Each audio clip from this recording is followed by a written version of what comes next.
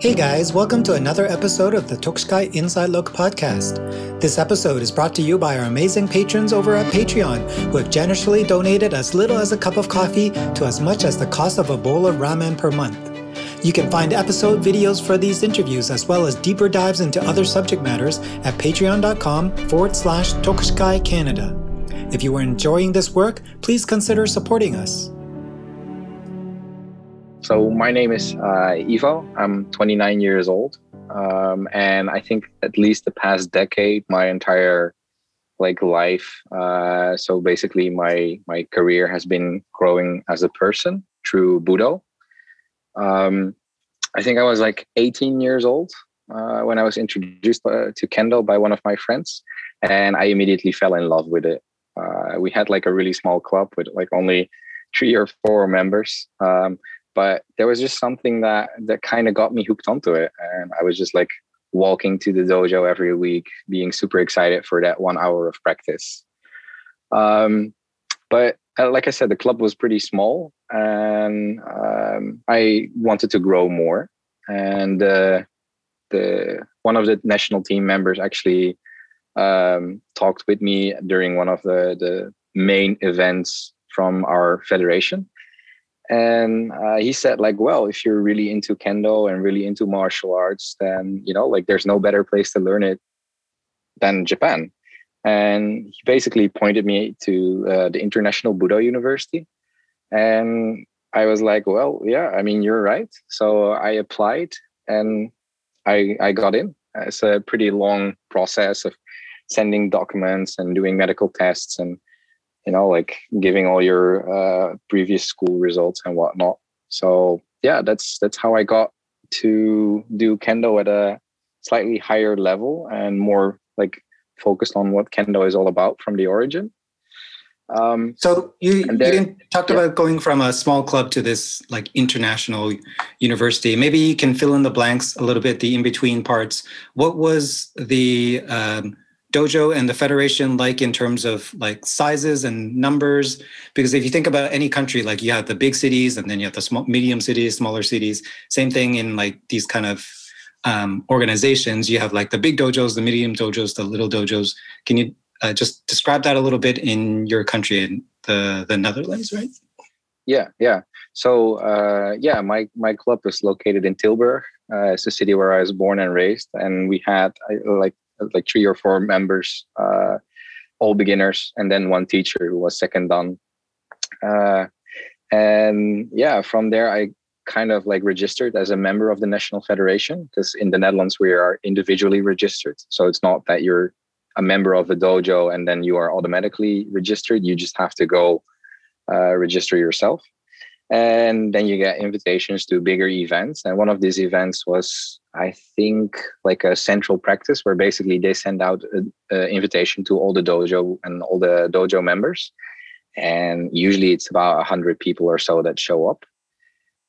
So for me, that was a really big difference from a small local dojo with 4 practitioners to the big national federation team or practice with about 100 people. So that was really exciting. And that really showed me as well, there's a lot more than what I know than just this small dojo that I'm currently practicing in. So yeah, I registered for the International Budo University and I got in. And there it was even a bigger surprise for me because we have a lot of different students. And I would say that during my time there, which was in 2012, I think we had about 250 to 300 students in the dojo every day. So that was an insane number for me. I was so surprised, and everybody was better than me because I was just a super fresh Shodan kid, just coming in there, and it was just so awesome. It was just a dream come true to go to the university and just practice with all these guys that were so much stronger than me, and I learned so much. It was really, really good time. So that's a period of time that also coincides with regular university and time period. Did you first go to regular school and then go there, or did you mix those two? So the educational system in the Netherlands is slightly different or maybe it's similar to other places, but it's slightly different from I think American type of education. So after I finished my high school, I was 16, and I went to college for 4 years, and I studied design. So I think I was like just 21, 22-ish when I came to Japan. And then, yeah, like most of the students were like 18, 19 years old. So I was like slightly older, but still in the same age category. Yeah, and then when I came back from Japan, actually, so first I did college in design, then I went to the International Budo University, and then finally I went back and I did another university in the Netherlands for 4 years, where I studied game design. So that's why we're in the Sony office right now. That's why I'm in Japan. Yeah. So was this Budo University trip, like, was it considered a gap year for you? Something that you would kind of experience? Normally, at least in America, some kids, like after high school graduation, they'd go for like a trip and then come back for university. What was your thinking around like the school and professional career and pursuing Budo a little more deep? Well, so my first college that I went to, that was 4 years of design. And in the last year of my college, I actually learned how to work with software called 3ds Max, which is basically just 3D modeling software on a computer. And I really enjoyed it. Like the rest of the courses were more like, like making window shopping installments and floor planning for stores and displays and that kind of stuff. That wasn't really my forte. But the 3D stuff on the computer was really, really a cool thing. So my original plan was actually after college to go to university and study game design, which was basically building on that 3D creation spectrum. But in between, I just got this opportunity to go to Japan for a year. So it was not really like a gap year, because usually that's after high school. And I already finished 4 years of college when I did that. But yeah, it was pretty intense. Okay, so maybe you can talk a little bit about that experience going to IBU. Initially, you went in and you were like just wide-eyed beginner, but like gradually you got to know people and did stuff, and something at least convinced you that living in Japan could have been a more long-term thing because you're back there now. That's true. Can you talk about that experience? Yeah, sure. So basically, I arrived in Japan and I had a really terrible flight. It was really shitty. I was flying with a Russian airline, and I just missed my flight, and they only fly once every 24 hours. So I had to wait 24 hours in Moscow, and it was like snowing, and oh man. So I actually arrived a day later, and I had no way of contacting my university that I would arrive a day later, because they were supposed to pick me up at Narita airport. So my start already was like, oh my God, what's going on? Super turbulent, first time being outside of Europe. And then everybody there was just so respectful and nice when I finally arrived. And they were very helpful and just very welcoming. And it was really nice to notice that. And the same goes for the Kendo club. So I of course went for Kendo, but I also did different stuff. I did Iaido, Kyudo, Naginata, Jukendo, Tankendo, like a whole different like bunch of things just to try it out. But Kendo was my main thing. So the practice is very intense and very strict. It's very focused on discipline. But it's like parts of the whole practice I found are also, you basically find it in daily life here as well. Everything is super clean. People follow rules. And that fit, like, was something that fit really well with me as well, like personally on like a personal level. So that's one of the things why I really enjoyed being in Japan as well. And then, of course, but not a lot of people notice the food in the Netherlands is not that great. And then if you go to Japan, it's just amazing. Yeah. Well, I don't know if you want to be saying that Netherlands food isn't that good, but it's just potatoes, so yeah. Nothing special. But yeah, no one can argue that food in Japan is like the best. I think it was like a few years ago, maybe even more than that, that Japan was recognized as having the most Michelin-starred restaurants in the world, surpassing France. So Wow. Yeah, That's you can't impressive. argue with that. I didn't know that. Yeah. I mean, like even the small local convenience stores, the 24-hour shops, they sell amazing food. I'm totally hooked up on the spaghetti here. It's not even Japanese, but it's so good.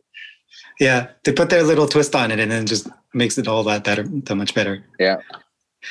So one thing I want to ask you about IBU, because you're not the first person I've interviewed so far that has been there, but over time I've heard that there is these perceptions of that university and that program from people that have never been. So I was wondering if you could address kind of two of those extremes. On one end, people are like, "Whoa, this is like the mecca of all Budo, and you'll learn everything about there. And when you come back, you can be like the teacher of the country." And on the other spectrum, they're like, "Well, these guys are just trying to make money, and they're like low-ranking people that are teaching it, and it's just for sport because it's a sport university." So, can you address like those two spectrums, and in reality, what is it more like? Yeah, so those are actually two really interesting points. So I went in completely blank. I didn't know that much about the university. I didn't know that much about the teachers or the program.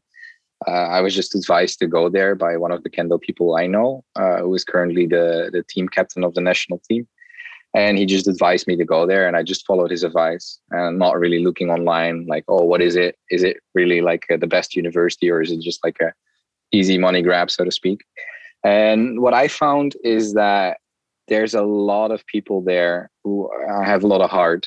So people really care for the arts they do.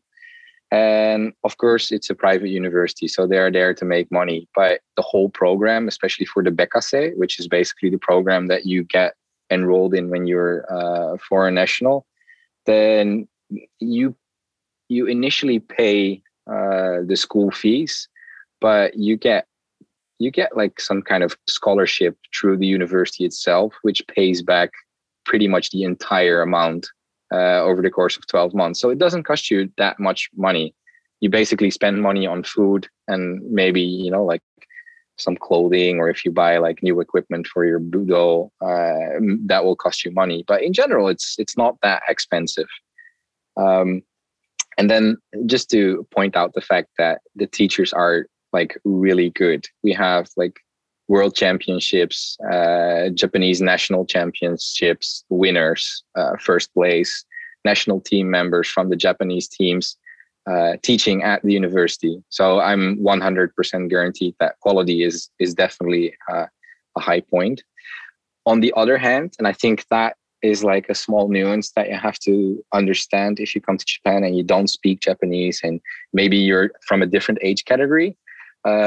Most people that go here you get credits for every class that you follow. And obviously a Kendo class, following a Kendo class is easier than learning from a book.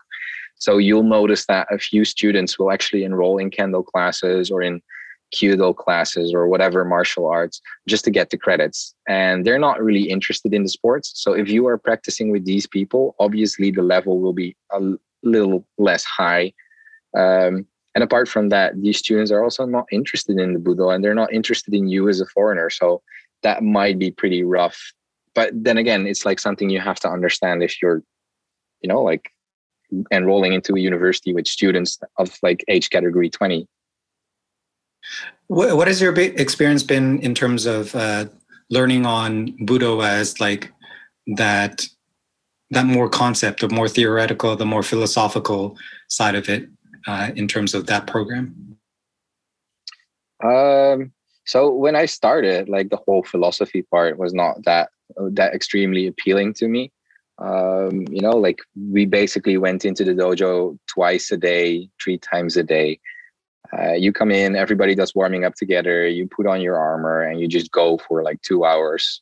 There's not a whole lot of philosophy going on. But we actually had the opportunity to sit down every week for a few hours with some of the Hachidan, the 8-dan sensei. And they went like really all out into what it actually means to practice Budo and where it comes from. And you really notice that even though their level is insane, and especially if you look at the results they get and the results they get from their students as well, it's really impressive.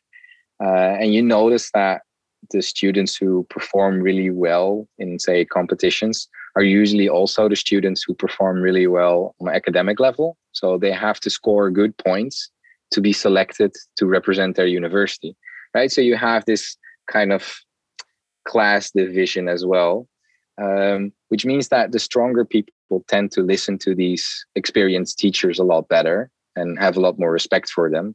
And then in turn, this kind of like perpetuates the idea that these people know it all. So you'll just grab every information they have. And because they're older and they're not into competition that much anymore, they will talk a lot more about like the whole philosophical part. And that for me, especially, like kind of like getting to know these teachers on a personal level and talking every week with them kind of like piqued my interest as well.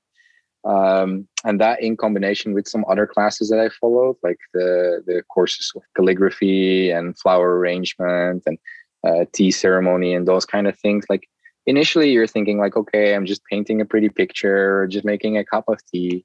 But then when you talk to these teachers and you get like their whole life vibe as well, it becomes a lot more clear like what the whole like big picture is about. And then it doesn't really matter that much for which Budo you're going. If you're going for Kyudo or if you're going for Kendo or if you're going for flower arrangement, they all have the same mindset. And that's what I really liked about the university, because it's just all these teachers of all these different kind of aspects all coming together with the same mindset.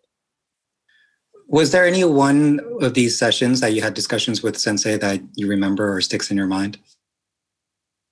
Yeah, actually, it was pretty funny because like I said before, right, we have a lot of students who just take courses just to get credits. And then there's also like super motivated people. And we had one class with Ijima Sensei, which is like my personal sensei. And he's Hachidan, so he's very high level, but he was super down to earth. And there was this one conversation where we were basically talking about how old samurai used to run around. So they would have a different type of running where they would keep their feet closer to the ground and keep their hands more on their hips to hold their sword and stuff. So like a specific type of running. And then we actually went outside of the building and we were like running in the street together for like going back and forth, showing like, oh, this is how they were running, and getting these old wooden shoes called geta. And it's like, oh, now try to run on this. And that was like a very personal and very fun moment. And then later on in one of the classes with actual university students, we had like a discussion about how footwork is supposed to be and where it comes from. And then he was like, hey, Ivo, you know what I'm going to ask you. And I was like, oh no, is he going to ask me to run in front of all these Japanese students who are not interested in Japanese martial arts? They're just here for credits. He's like, yeah, you're going to run. So I had to run through the dojo in front of all of them. And, of course, they were making fun of me and they were laughing, but it was just such a positive vibe. It was really good. So that really stuck as well. Yeah, that's amazing. That's fun. So far we talked about you participating in all these practices and experiencing like the different arts and having these discussions, but most of it has been campus life. And you know that if you were to come to Japan, the life would be quite different. Were there any experiences in that aspect that kind of at least gave you some confidence that if you were to move back here and work and live, that you have at least some knowledge of what it would be like? Well, that's really difficult. So I always knew that just based on the university, right? It felt like a holiday. It was just awesome. It was always beautiful weather. The university is located close to the ocean. You can go swimming. It's just a beautiful place. The food is amazing and everything's focused on student life. So it's super cheap. It's just really convenient. And I knew that if I was going to go back to Japan, first I would be working in a Japanese company. And for what I heard, like from online and other stuff, is that that's not really the life you want, because they make a lot of hours. It's a lot of pressure. And, everybody's always talking about the suicide rates being so high and all that stuff. So I knew that like my experiences in the university were definitely not like, this is how it's going to be. But because I spoke Japanese and I actually like got scouted by Sony, I had the opportunity to do a half-year internship in Tokyo. So I basically went with that. And I really noticed that because I'm in a creative branch, right? We're making video games.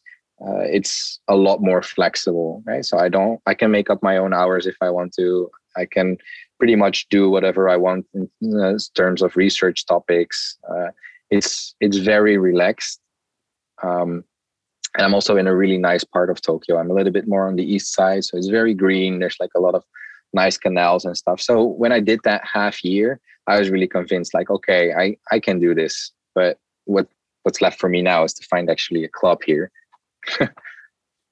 Okay, so that would probably be like after that second 4-year program that you had done in computer graphics, or what was it's International Game Architecture and Design. So it's a very long name, but it's basically just I'm a visual arts, so I'm making visual aspects for video games. So I'm an artist. Could you talk about a little bit about that kind of work, and how did you get scouted by Sony, and what were they looking for in that whole process? So basically, when I enrolled in the university in Breda for games, I didn't know a whole lot. I just knew, like, okay, I like 3D computer graphics. I like making video games. So I just enrolled. And we started off using software called Maya. It's also just a modeling software. You're making models. It was pretty much fun, but it wasn't too special. And then I did a little bit more technical aspects. So rigging, so basically making the bones inside of a model so you can move it later on or have an animator move it around. And then after that, because I noticed I liked the technical aspect, I got introduced to a program called Houdini. And it's basically procedural modeling software or visual effects software. And you're just writing or visual coding statements that eventually just build up a certain thing, right? So it's pretty hard to give examples, but everything is procedural. So I can say, like, okay, I'm going to make a mountain, and then everything, I'm going to place trees on the mountain. And then if I give like a certain height value, I want trees to stop growing there, right? That's like a procedural thing because you don't know what the mountain is going to be looking like, but you can set those variables. So I kind of focused on that. And then in my third year, I became the team lead for the Houdini team in our school, which was basically an outsourced team. So we had like small teams making video games. And then we had one specific team that was focused on either visual effects, like, water simulations or fire simulations, these kind of things. Or more like procedural modeling kind of things, like, oh, you need a train track running through your terrain, or you need 10,000 houses, but they all have to look different. That's like a tool we would build. I was the lead for that team. And during an event called Everything Procedural, which is a university-hosted event once every 2 years, with a lot of people from all over the world flying in to listen to speakers and have like master classes. My team presented as well, and there were a few people from Japan, including people from Sony or from Born Digital or Polyphony Digital, like a lot of different companies. And because I had a little bit of experience with Japanese, my teachers actually requested, like, hey, can you talk with these guys? But before I had the chance to talk with them, they already came to me and they were like, hey, in very broken English, trying to ask, like, hey, can we see more of your work? Stuff like that. We're so enthusiastic that they said, like, oh, well, we would love to have you at Sony headquarters in Tokyo. I was like, wow, that sounds really good. But actually at that same event, I also talked with the original developers for Houdini, which is called Side Effects Software.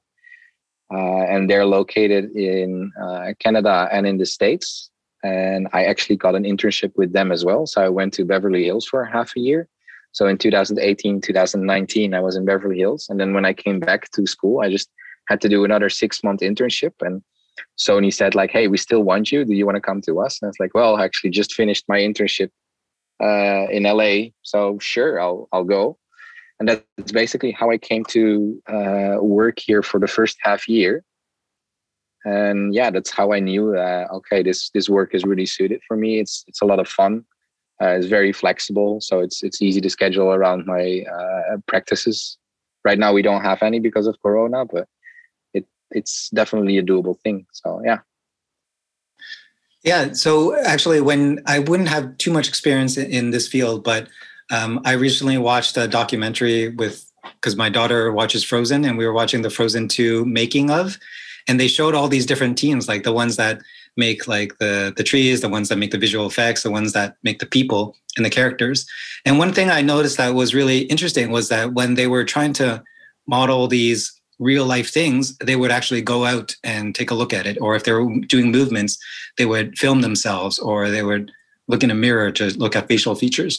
How have you kind of, what do you think in terms of like bringing that knowledge into the graphics, or do you take a different creative approach?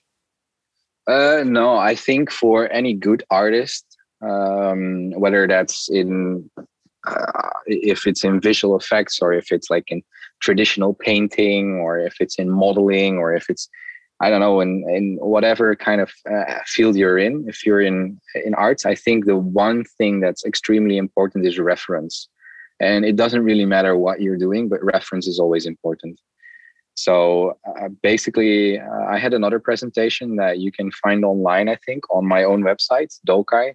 And there I'm doing a presentation in LA where I'm basically going over the steps that you take as an artist.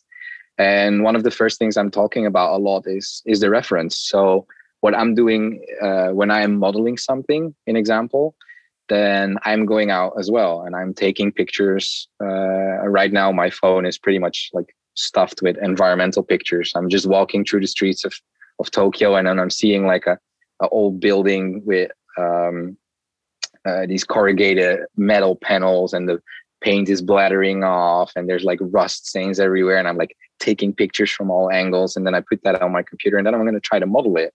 And using different software, I'm trying to recreate what I see. And the better you are capable of recreating what you're seeing, the more realistic it will feel, obviously. And then one thing I always find really interesting is that you can pretty much easily spot when an artist has no experience looking at reference, right? So we always know that when we're watching an example, manga or anime, and we can see an inexperienced artist or somebody who just began, like proportions are always off, and things just look kind of weird. And sometimes it's easy to point out what it is, but a lot of times it's also like, okay, I can see this is not correct, but I don't really know why it's not correct. And usually what the case then is that you'll have an artist who will, so basically what every artist does is we are making something from something, right? We see something and then we see certain aspects of it and we try to copy those aspects. And the better you can copy the aspects from real life, the easier it is to get your own art to look good. So what some people will do is they'll like, and especially in games, you see this a lot. You see like, oh, I really like this stylized video game that I saw. I am going to recreate the stylized trees that I saw in this game, or the stylized houses. Well, if you have a good artist, you'll have an artist that will look at real life reference and then be like, okay, I'm going to stylize this real life reference based on my knowledge on how to stylize it. So that's why, like, how I think a lot of artists work, from based on reference, and that can be either a mood board or pictures or just memories. That's basically it. Yeah. So I definitely understand why teams like Disney and Pixar are flying all over the world just to see these things. Yeah. Yeah, and I wanted to bring this up because I thought that there was some kind of connection, and the way that you were explaining it really kind of emphasized that. Was if you want to look at the better you are at doing something is like the better you are at taking a reference and bringing it into your own work and your own creation. Sounds a lot like Mitori Keiko, because you're looking at these like high-ranking people, these really good people, and you're watching and you're trying to figure out what they're doing, and then you're trying to do it yourself. And someone with more experience is able to capture it, but someone also that naturally has the skill. They talk about mirror neurons in your head where you can just see something and you can mimic it in your own body. Those seem to be the people that are learning Budo quickest. So how have you noticed, like, this might be like the first introduction of this concept, like being together, but when you think about your work as a graphic artist and someone that has to look at this, and the skills you've built up doing that. Have you noticed that when you go into your Budo, you're also someone that naturally can just see something, some way of someone do something and then implement it yourself? Well, I wouldn't say that I'm that talented because like Budo is a very long road, and it's very difficult to say, okay, we have one correct example, right? So in Budo, especially when you get to a very high level like Hachidan Sensei, they will all show different things, and it will always be a different path. But the one thing that you do that, or at least I can take away from it, is like, if you ask somebody to copy what a sensei is doing, they will try to copy it, and they will see something and they will do it. Or if you say like, here's a book with pictures, try to copy Kendo only by doing this book, then even a regular person can understand like, okay, there is this connection. If I'm just learning from a book, there's no way I'm going to get as good as getting the hands-on experience. And that's basically what it is. It is the hands-on experience. It is the reference in real life that you need to be able to make your own, and not reference from reference, so to speak. Okay. So not sure if that answers your question, but no, it's whatever perspective you have on that. So you come back from Japan, and that was still pretty earlier in your Kendo career. So talk about from then on, like you're still, you went back to school, you're still doing these internships, but your Budo is also progressing. Can you talk about like those next few years, what were you doing? Yeah. So when I came back from Japan, I actually talked with my teachers, and they asked me to, because they knew my situation. They knew I was coming from a relatively small city. We have about 200,000 people living in it. And like I said, the dojo was about 4 people. By the time I came back, it was like 6 or 7, maybe a little bit more. So my teacher asked me like, hey, make your own dojo, really focus on the correct aspects of Budo. Because they gave me a lot of reference, to work from, and a lot of help as well. So they came up with a name, and they did nice calligraphy of the dojo name and that kind of stuff. And they really helped with a lot of things. But the teaching I had to do myself. So I was coming back, and I was still Shodan in Kendo, which is for teaching is a very low level. But I started the dojo anyways, because I had like these 8 Dan sensei backing me up and saying like, no, you really have to try, and it's good for you, and you will learn a lot from it. And I actually did. So teaching those years after coming back from Japan really like improved my Kendo. And because I was practicing with these Japanese students a lot, they're all like 20 years old, have 15 years experience of Kendo. They're super energetic, extremely fast. So I kind of subconsciously copied that as well. So I noticed that my Kendo was getting more and more Japanese, so to speak. So that's like a compliment I got a lot of times. Like, whoa, your Kendo is very Japanese. It's a very difficult thing to understand unless you've actually been in Japan and know the difference. But so that's always something that's like really nice to hear. And yeah, the coach of the national team member asked me like, hey, you're pretty good. Do you want to join national team practice? So I was invited to be part of the national team. And then I went to the European Championships. Was a very, very interesting experience, because it's basically all the high level people from Europe coming together to fight. It was an amazing experience. And at the same time, I was still trying to, like figure out what do I want to focus on in my university. Do I want to focus on just modeling, or do I want to do rigging, or, I actually found this cool software called Houdini. So yeah, that was very interesting to juggle around. But I noticed that, like I really enjoyed doing Budo, both Kendo, Iaido, Kyudo, different kinds of things. But I also really enjoyed the way that Budo people interact. So I was very happy with my dojo, seeing it grow and grow, and going from like the few members that we had. I think we started with 3 members or something. And then just slowly rising. And I think that by the time I left, we had about 30 members. And it was just such a nice closed group.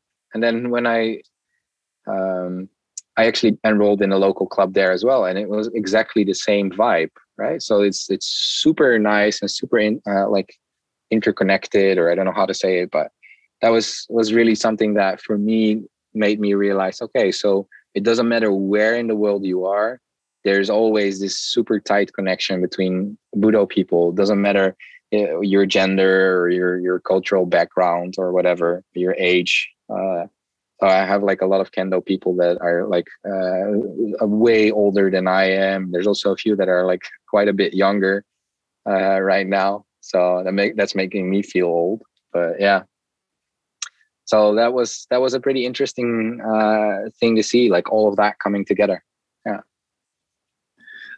So you mentioned that like some people can look at your Kendo and say that looks like Japanese Kendo. When you go to Europe and you take part in these championships, do you notice like any differences in other countries? Like, could you say this is German Kendo and this is French Kendo and this is? Yeah, definitely. Yeah, that's very interesting to see, right? Because we basically have, every country has their own federation, and like, don't pin me down on it. I don't know the exact numbers, but I think that the biggest Kendo country in Europe is France, with, I assume, about 5,000 members. And then you have Germany, which is about 3,000 members or something. And they all have these national like championships, and by the national federation organized seminars and stuff. And they will all have their own dedicated teacher, right? That comes every year and teaches this specific way of fighting or doing Kendo in general. And I noticed that if we look, example, at French Kendo people, I really like French Kendo because it's very close to a mixture of being Korean or Japanese. It's very fast. It has very fast movements based on what they are doing, but also very fast movements based on what your opponent is doing. So they're very reactive, but they're very sharp in their reactions. And then if we look at other countries, if we go a little bit more eastwards, so like I traveled a lot. I've been to, like countries like Ukraine or Russia or Poland or whatever for Kendo. And you notice, or at least I noticed, that the further eastward you go, the more it's based on muscle, right? So we have a lot of very strong Kendoka, and they can win their tournaments because they just break through your kamae or your posture or your defense because they are so strong. They use so much muscle. But then when you see like these people fight, an example, the French people, the French are so sharp and so fast that they already scored before this heavy impact arrives, right? So I can clearly see like, okay, we have this kind of Kendo or this kind of Kendo, but it's all good. It's all the same road. My sensei used to say like, okay, imagine you have Mount Fuji or whatever mountain you have, and there's some people who are very talented and they are going like in one straight line, they're going up, but you're all starting at the same point. Then there's people and they go like counterclockwise and they go circle-wise all the way to the top. And then there's people that go clockwise all the way to the top. And there's multiple points where all these paths will connect. And there's also multiple points where you're on the complete opposite of the mountain from each other. But in the end, you'll all start it at the same point and you will all end at the same point. It's just everybody's road is different. So I'm not basically saying that just because somebody is using lighter and sharper movements, or somebody has like more muscle, either one is like it's on a way going somewhere. So that's where I can see where people are coming from their Kendo. Yeah, I love that analogy. Like I've heard of it before, like the point of the mountain and everyone's heading to the same spot, but all these other nuances of going counterclockwise, going straight up, meeting at different points, but also separating. I love that additional detail. So you've talked about Kendo so far, but you're also involved in all these, like in a couple of other arts. So how has all that kind of come together? How do you continue doing? Did you continue doing that when you were back in the Netherlands, and what did you have to do? Because I think you had to create a dojo for those other things too. Yeah. So actually, I originally started off with Washington, my dojo, as a Kendo club. But because I also wanted to continue Kyudo and Iaido, I also already, when I was in Japan, I contacted my friends that I knew that were kind of wanting to get into these different martial arts, I contacted them like, hey, if you're really motivated, we can do this, but these are the costs that you have to think of, like buying an example for Kyudo, buying the yumi, the bow and the arrows and all that stuff. And then there was actually a few of my students who were into it, and I bought the materials for them. And when I came back to the Netherlands, I shipped it. So I had like this huge sack of it. I don't know, like I had a lot of bows that I bought myself. I think I bought about 14 or 15 yumi myself, just so I could teach people. So they were all different kind of strengths, and I had like the bows for the kids and different lengths and all that stuff. This is all very like secondhand old stuff, all kind of needed repairs, but you have to make do. And then also like some brand new ones for the people who brought. So I just came in the Netherlands and arrived at Schiphol, and the what is it called, like the border kind of like customs service. They were like, "You, mister, can you come with us, please?" And I was like, "Yeah, sure." And they said, "Can you please open it up?" And I opened it up, and it's like, "What are these?" And I was like, "Well, they're bows for practicing archery." And they're like, "Oh, okay, well, how much are they worth? Because we're for customs. We don't really care about what it is. We just need to know what it's worth." And it's like, "Oh, well, it's all secondhand. So I guess like $5 or $10 per bow," because I knew they wouldn't know. And they were like, "Oh, well, then it's below what we would have asked for customs. So you can just keep going." And then I just kept going, and I had like all the stuff in there. So I had people that really wanted to do Kendo, and I had people that wanted to do Kyudo. But Iaido was a little bit difficult because, like bringing actual swords into the country, I didn't have the money for it. And it's pretty difficult to I just started at the university. So I had like 1 year of experience. And although the teacher that taught us at the university I'm safe that I can say he's the best Iaidoka in the world at the moment. He has won the All Japan Champions, I think 7 or 8 times in a row. So he's like, his skill level is insane, and he's super kind. But he wasn't in the Netherlands, and back then we didn't really have Zoom or whatever. So Iaido kind of went back, and I sometimes practiced it in the dojo before Kendo classes, or when we were doing kata for Kendo, I would like be on the side and think of like, oh, okay, how did I do these Iaido kata again? It was kind of like falling backwards. Up until the moment where more and more people were actually interested, and we had like a few Iaido, and we started practicing it a little bit more often. And we went to Japan with the whole club every 2 years after it was founded. So people actually got an idea, because I was like, okay, I can teach you guys, but instead of just me teaching you, it would be better to see in Japan for yourself what it is actually that I'm trying to teach. So every 2 years, we went back with the whole club and meeting all these teachers, including the Iaido teacher.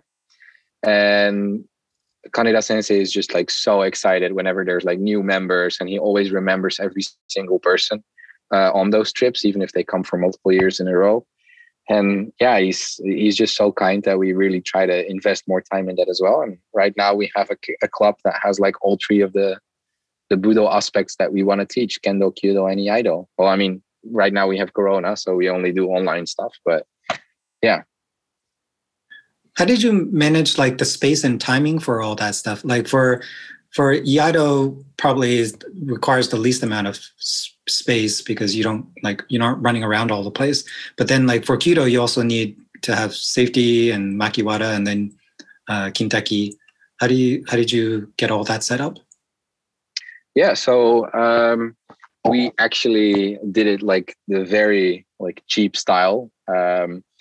I got a piece of, well, it's not styrofoam, it's a specific type of square block that you're using in archery to put on those target wooden stands. And I got one of them from an archery website, and it included like a target. So we had like one motto that we were shooting on, and I ordered like one of those safety nets from behind it. And that's basically how we practiced. We didn't have makiwara, we didn't have like gomukyu. I had like, because I bought so much secondhand stuff, we had like a lot of arrows, we had a lot of yukake, the gloves. But yeah, that was pretty much it. So we really tried to focus like on what I still remembered. We did that about once a week. up until the moment where Kendo got like I had to practice or put more time and effort in Kendo because of the national team and because of competitions and stuff. So usually I was not in the country on weekends. I was either to like Germany or France or even further away, like Ukraine, for practice. So then Kyudo kind of like slowly dropped again until we got an invitation from the Kyudo Federation, the Kyudo Renmei in the Netherlands, that basically invited us like, hey, maybe we can do like a joint practice someday. And we went to a neighboring dojo, and they were just so open and welcoming as well. Like basically what you now expect from Budo.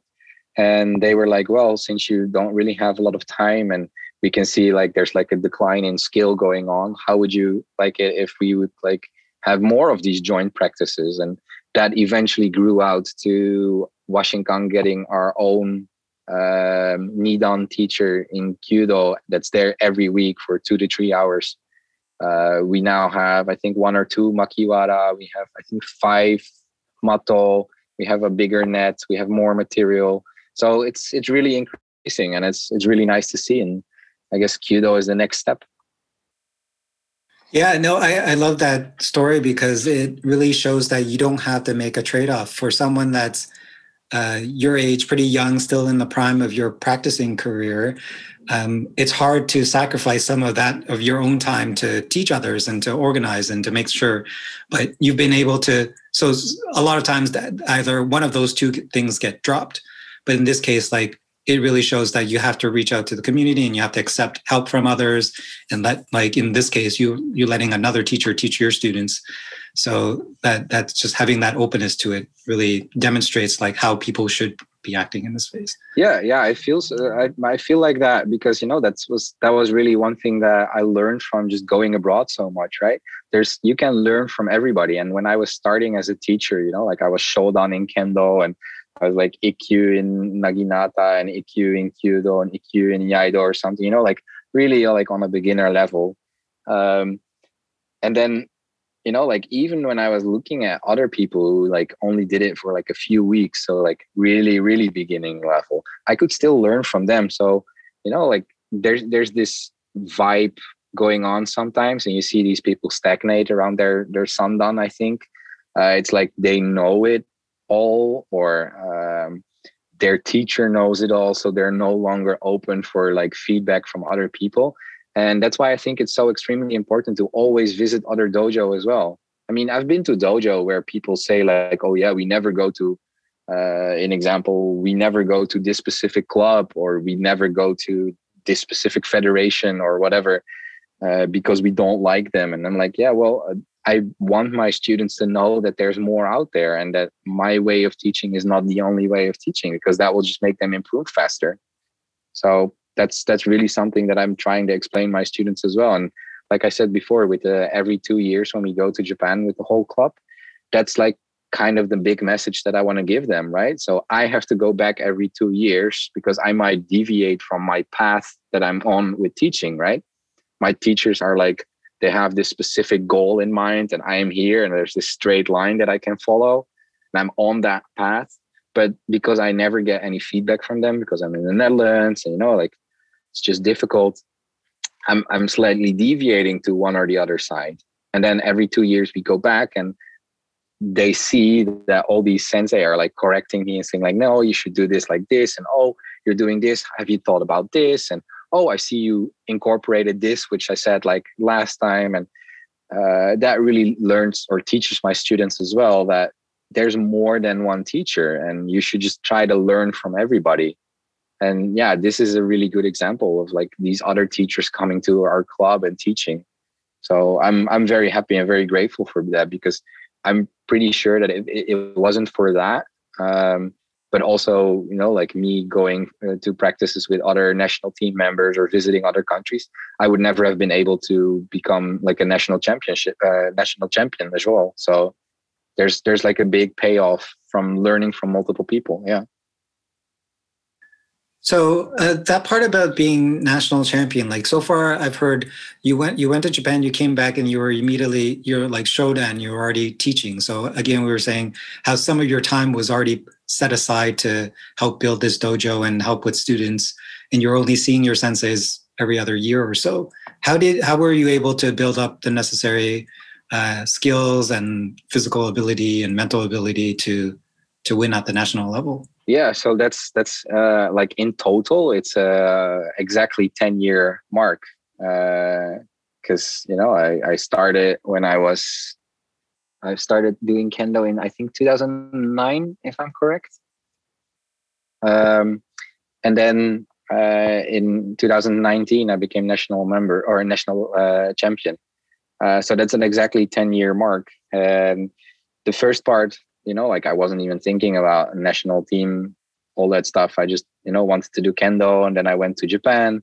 I saw there's more. Then I actually realized, there's also competitions. Because when I originally started with Kendo, I didn't know there were competitions. I just wanted to do Kendo because it looked so cool and was so much fun. And then when I came back, it was very difficult.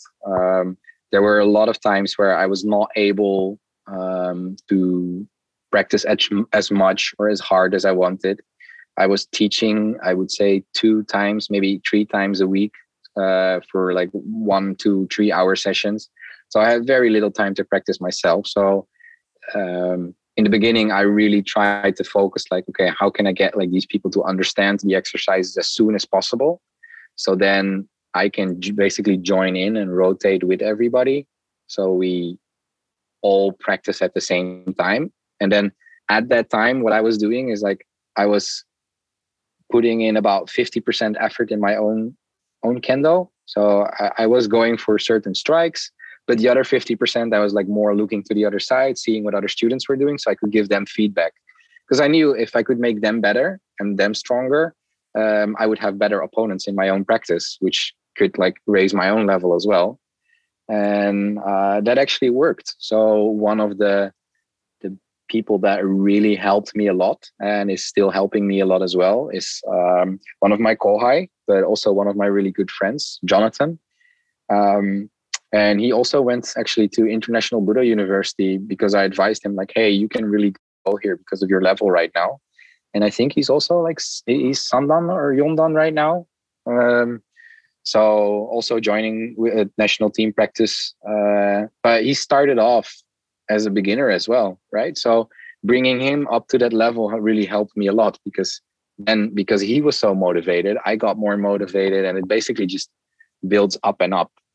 And the second thing that really helped me was that my university was very excited for me being a national team member. So they gave me a scholarship. I was allowed to be less hours at the university. I think on average, students were asked to be at least 50 hours at the uni for schoolwork.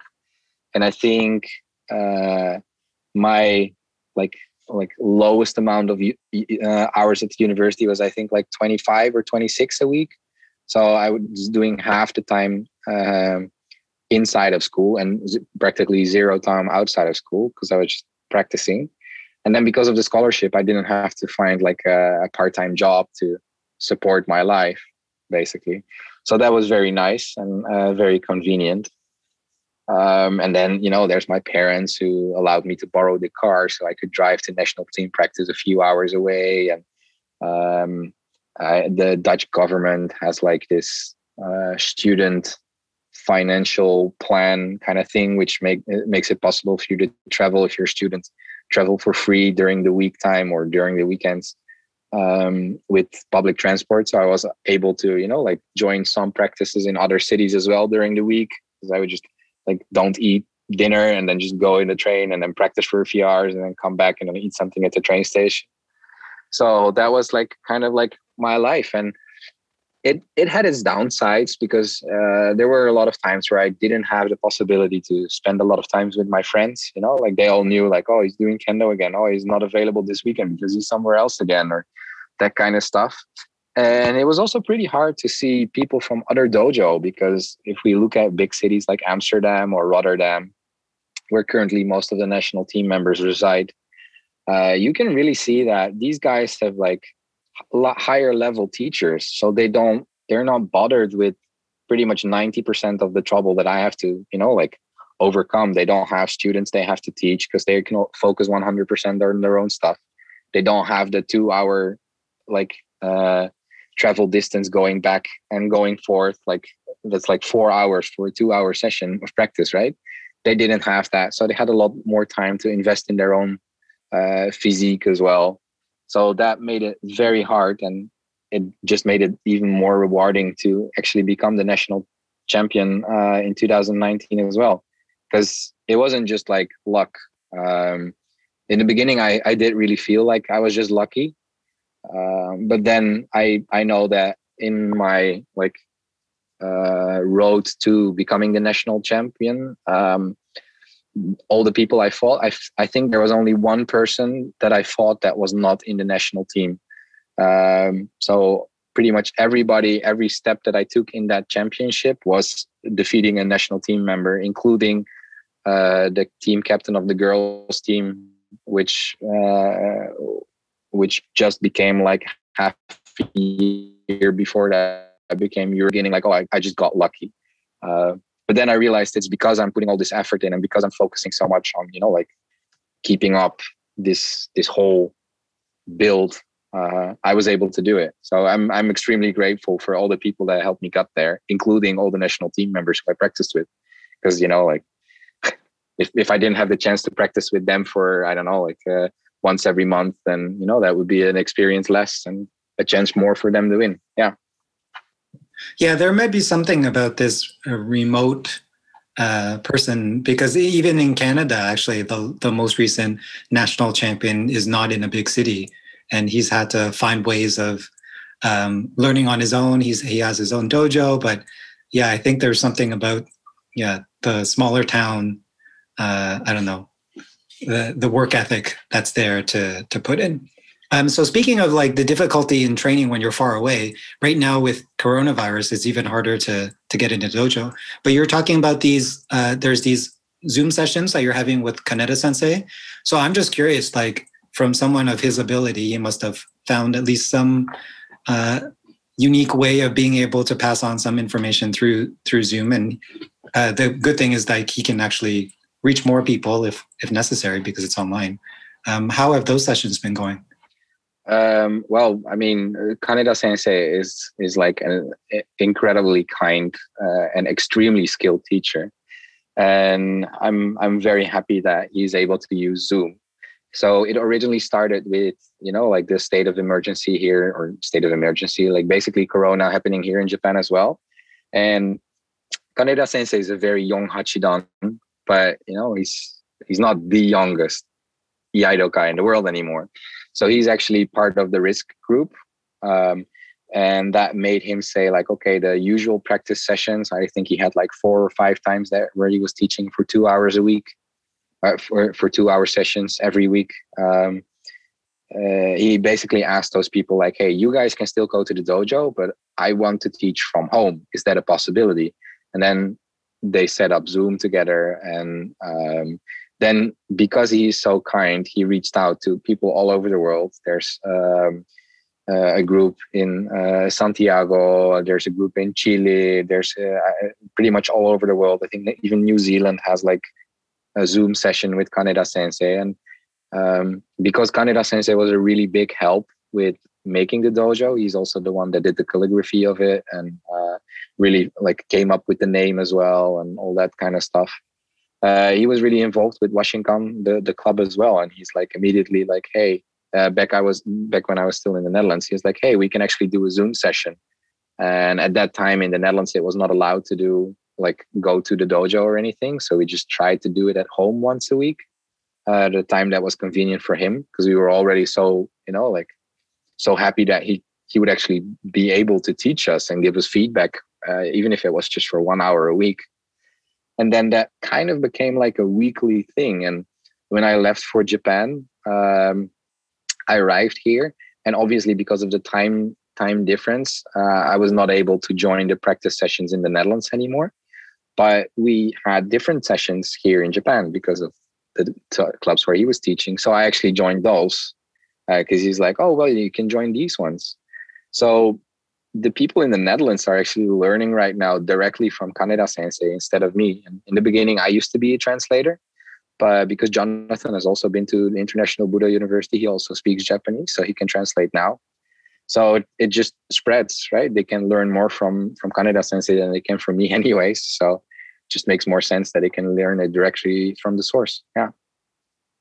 So just from a personal interest, in terms of doing Iaido online, how does he run these sessions? Like, how does he help people through Zoom? So basically what happens is we do the exact same thing as we would do in a regular practice session. Because I've been to like the places where he teaches, and it's pretty much a one-on-one copy, except for the part where he's not able to adjust your body physically, right? Usually he would like pick your sword and balance it slightly different, or pull on your arm, or push your feet out in the correct way.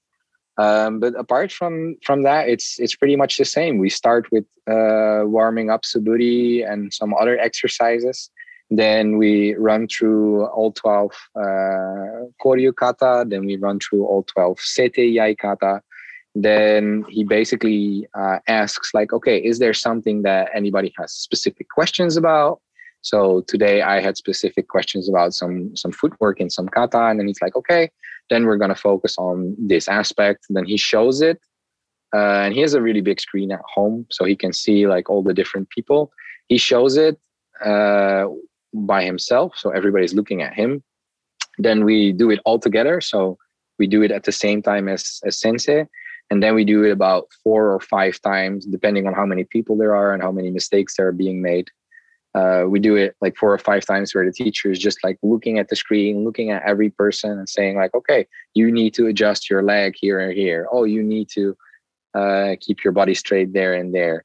And then he's asking like, does everybody understand it? And if somebody doesn't understand it, like he goes more into detail. And then we usually do that for about 2 hours.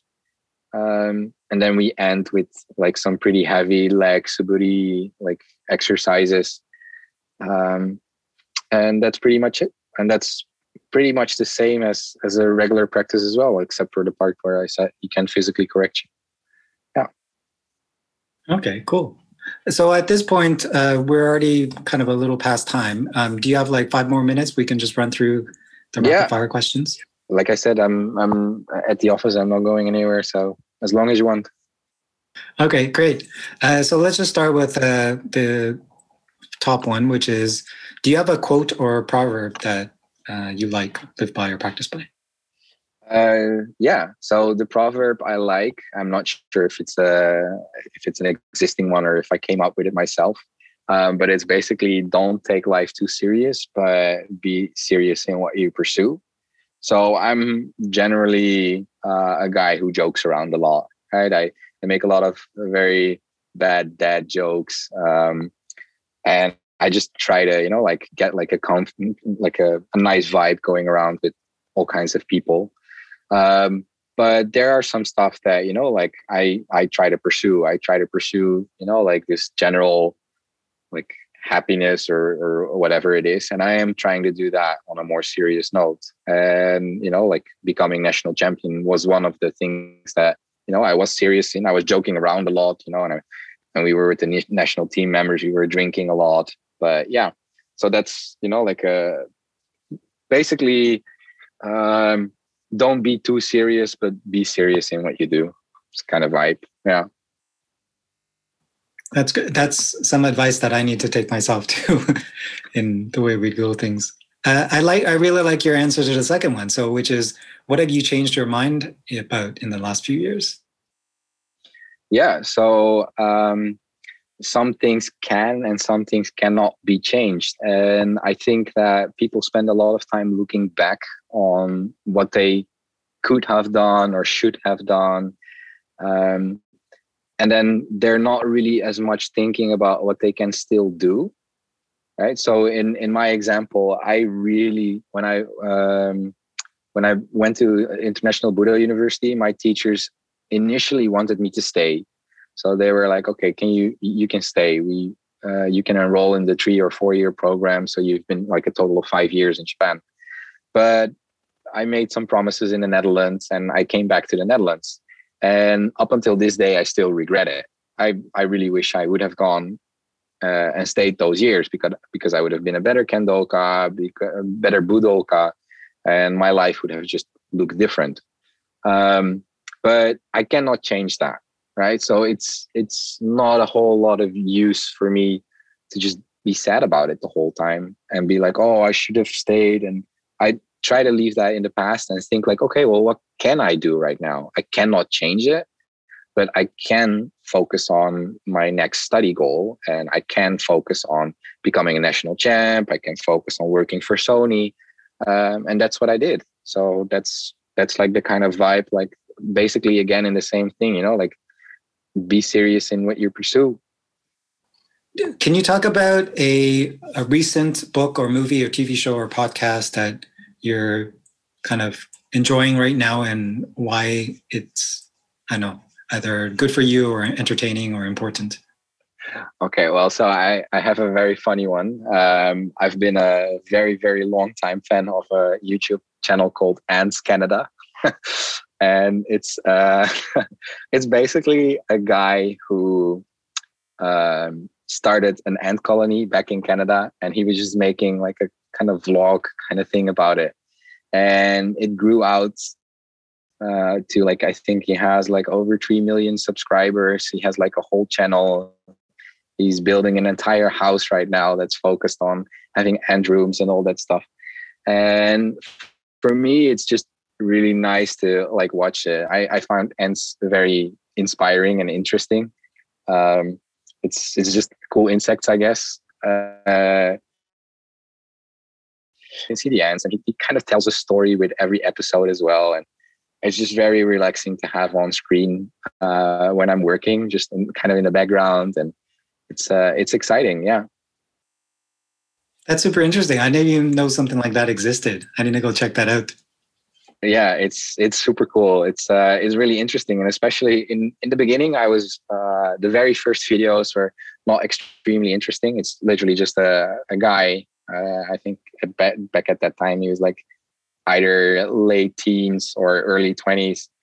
He's literally just catching like ants in like test tubes on the street. It's a really simple kind of thing. And then eventually, somewhere halfway around his videos, I think it really grew out to be something special. So he has like a very high definition camera, and he films some stuff that has never been seen before, like with queen ants actually laying eggs, because everybody knows they lay eggs, but nobody's ever recorded it. Finding new ant species, these kind of things. So that was very interesting for me to see as well, because it's, like just learning in general about new stuff. And then lately he's kind of twisted his channel around, and he's making very big kind of like landscape, like ant enclosures, but they're really big, and he really designs them as well. And what I find cool is that you can again see like, okay, he has a design, he bases it on reference, and it's kind of like inspiring as well. Like if I'm going to make an open world video game example for Sony, and the next thing we're working on, I have to make a specific type of thing as well. Like I can draw inspiration from what I've seen with him, look at real life reference from the world, and basically mush that together to get like a unique but very good looking new thing in the game. So for me, it's like, it's just because it's also changing, but it's also kind of still the same. It's pretty good, and it's very interesting. There's a lot of fun. I recently watched like a YouTube video that's explaining ant colonies too, and I thought that there's something about them that helps you kind of change how you perceive things, because in that one there was arguing that an individual ant itself is not the living organism but the colony, and how it's like all these different moving parts, like they have their roles. And if you want to think about that too, like our bodies are made of cells, and cells are living organisms, and they all play their own part. And if like if the whole body dies, like everyone dies. So it's the same thing. Like according to this YouTube channel, they're saying that if the queen dies, then the whole colony dies. Like there is no, okay, let's make another queen, like a bee colony would do, something like that. Yeah. So it's like treating the whole colony as one organism rather than each individual ant. And I thought that was cool. Yeah. Yeah, I mean, that is pretty cool. And I find it really interesting because, like I said, like Ants Canada has like multiple ant colonies. he has colonies where they're called super colonies, and it's basically a colony with more queens. So it's not just a single queen, but it's basically a whole bunch of queens. So they grow exponentially fast because they have more to produce. So they have those, and then there's also colonies that don't have a queen, or basically they're all queens. So they're all female ants, but one basically just grows like as a egg laying factory, and then if she dies, another ant takes it over. And then of course you have the ant species as well, where there's like only one queen. But even in those situations, what I find really funny, and that he also kind of focuses on in his episodes, is that even if there's like only one queen, and if she would die, she doesn't make any decisions, right? So he has ant enclosures that start very small, from just one queen with a few nanitics, like the first few ants that get born, up until like huge colonies. And he's like, the ants decide to have a say in it, which is a very interesting thing, because here we have like a kind of like matriarchal vibe about it, like, oh, the queen's everything and she decides everything, but she's literally just an egg laying factory. That's it. We call her the queen because there's only one, but the whole colony decides as one big group what's going on. Yeah, it's like if they don't have enough food, then they would send more things out to look for it. Some ants like that don't go to a certain size, then they stay at home and take care of like the larva. And it just naturally, like when something is missing, then a new ant will just take its place. Like somehow new ants are born to kind of do that. And you think about it, like if a human being, they loses one sense of like either their eyesight or their hearing, then the other parts like improve. So yeah. It's very cool that way. Anyways, this has been like a super fun conversation, but you have to go, we have to go. So is there anything that you want to say in closing to the audience, something that just to share with us? Well, first of all, I would say, like, for the people, I think most of the people listening are experienced with Budo as well. But for the ones that are not, I would say find a local dojo and see what it's all about. It's really cool. And for the people who are more experienced, I would say, like, check out the International Budo University. And instead of just basing your opinion on what I say because I'm super positive about it, or other people say because they might be negative about it because they had negative experiences, I would say look it up for yourself. Go check it out. It's an amazing experience. And if you don't go and you're thinking like, oh, I should have gone, it's going to be something you have regretted. So you should better be going. That's kind of like the vibe that I want people to know, because the International Budo University, I'm by accident actually wearing a shirt because I was practicing, but it's an amazing place and I love it. That's awesome. And I'm looking forward to sometime, hopefully we get to train together too. I think my sensei is Hatakanaka sensei. So I think she's friends with Kaneda sensei, and every so often, like the Tokyo region stuff, they get together to do stuff. So hopefully one of these days we'll train together. Awesome. Thank you so much. Have a good night. And I'll talk to you again in the future. Yeah, thanks. Hit me up anytime you want. Take care. Hey guys, I hope you enjoyed that episode, because we have a lot more exciting conversations to share as we explore the world of the traditional Japanese martial arts. The Inside Look podcast is made possible by our patrons over at Patreon. So if you enjoy this work and want them to continue, please consider supporting us for as little as a cup of coffee. There are many more ways for us to work together by connecting with us on Facebook and Instagram at tokushikai.canada and subscribing to our monthly newsletter at subscribe.tokushikai.ca. Until next time, thanks for listening.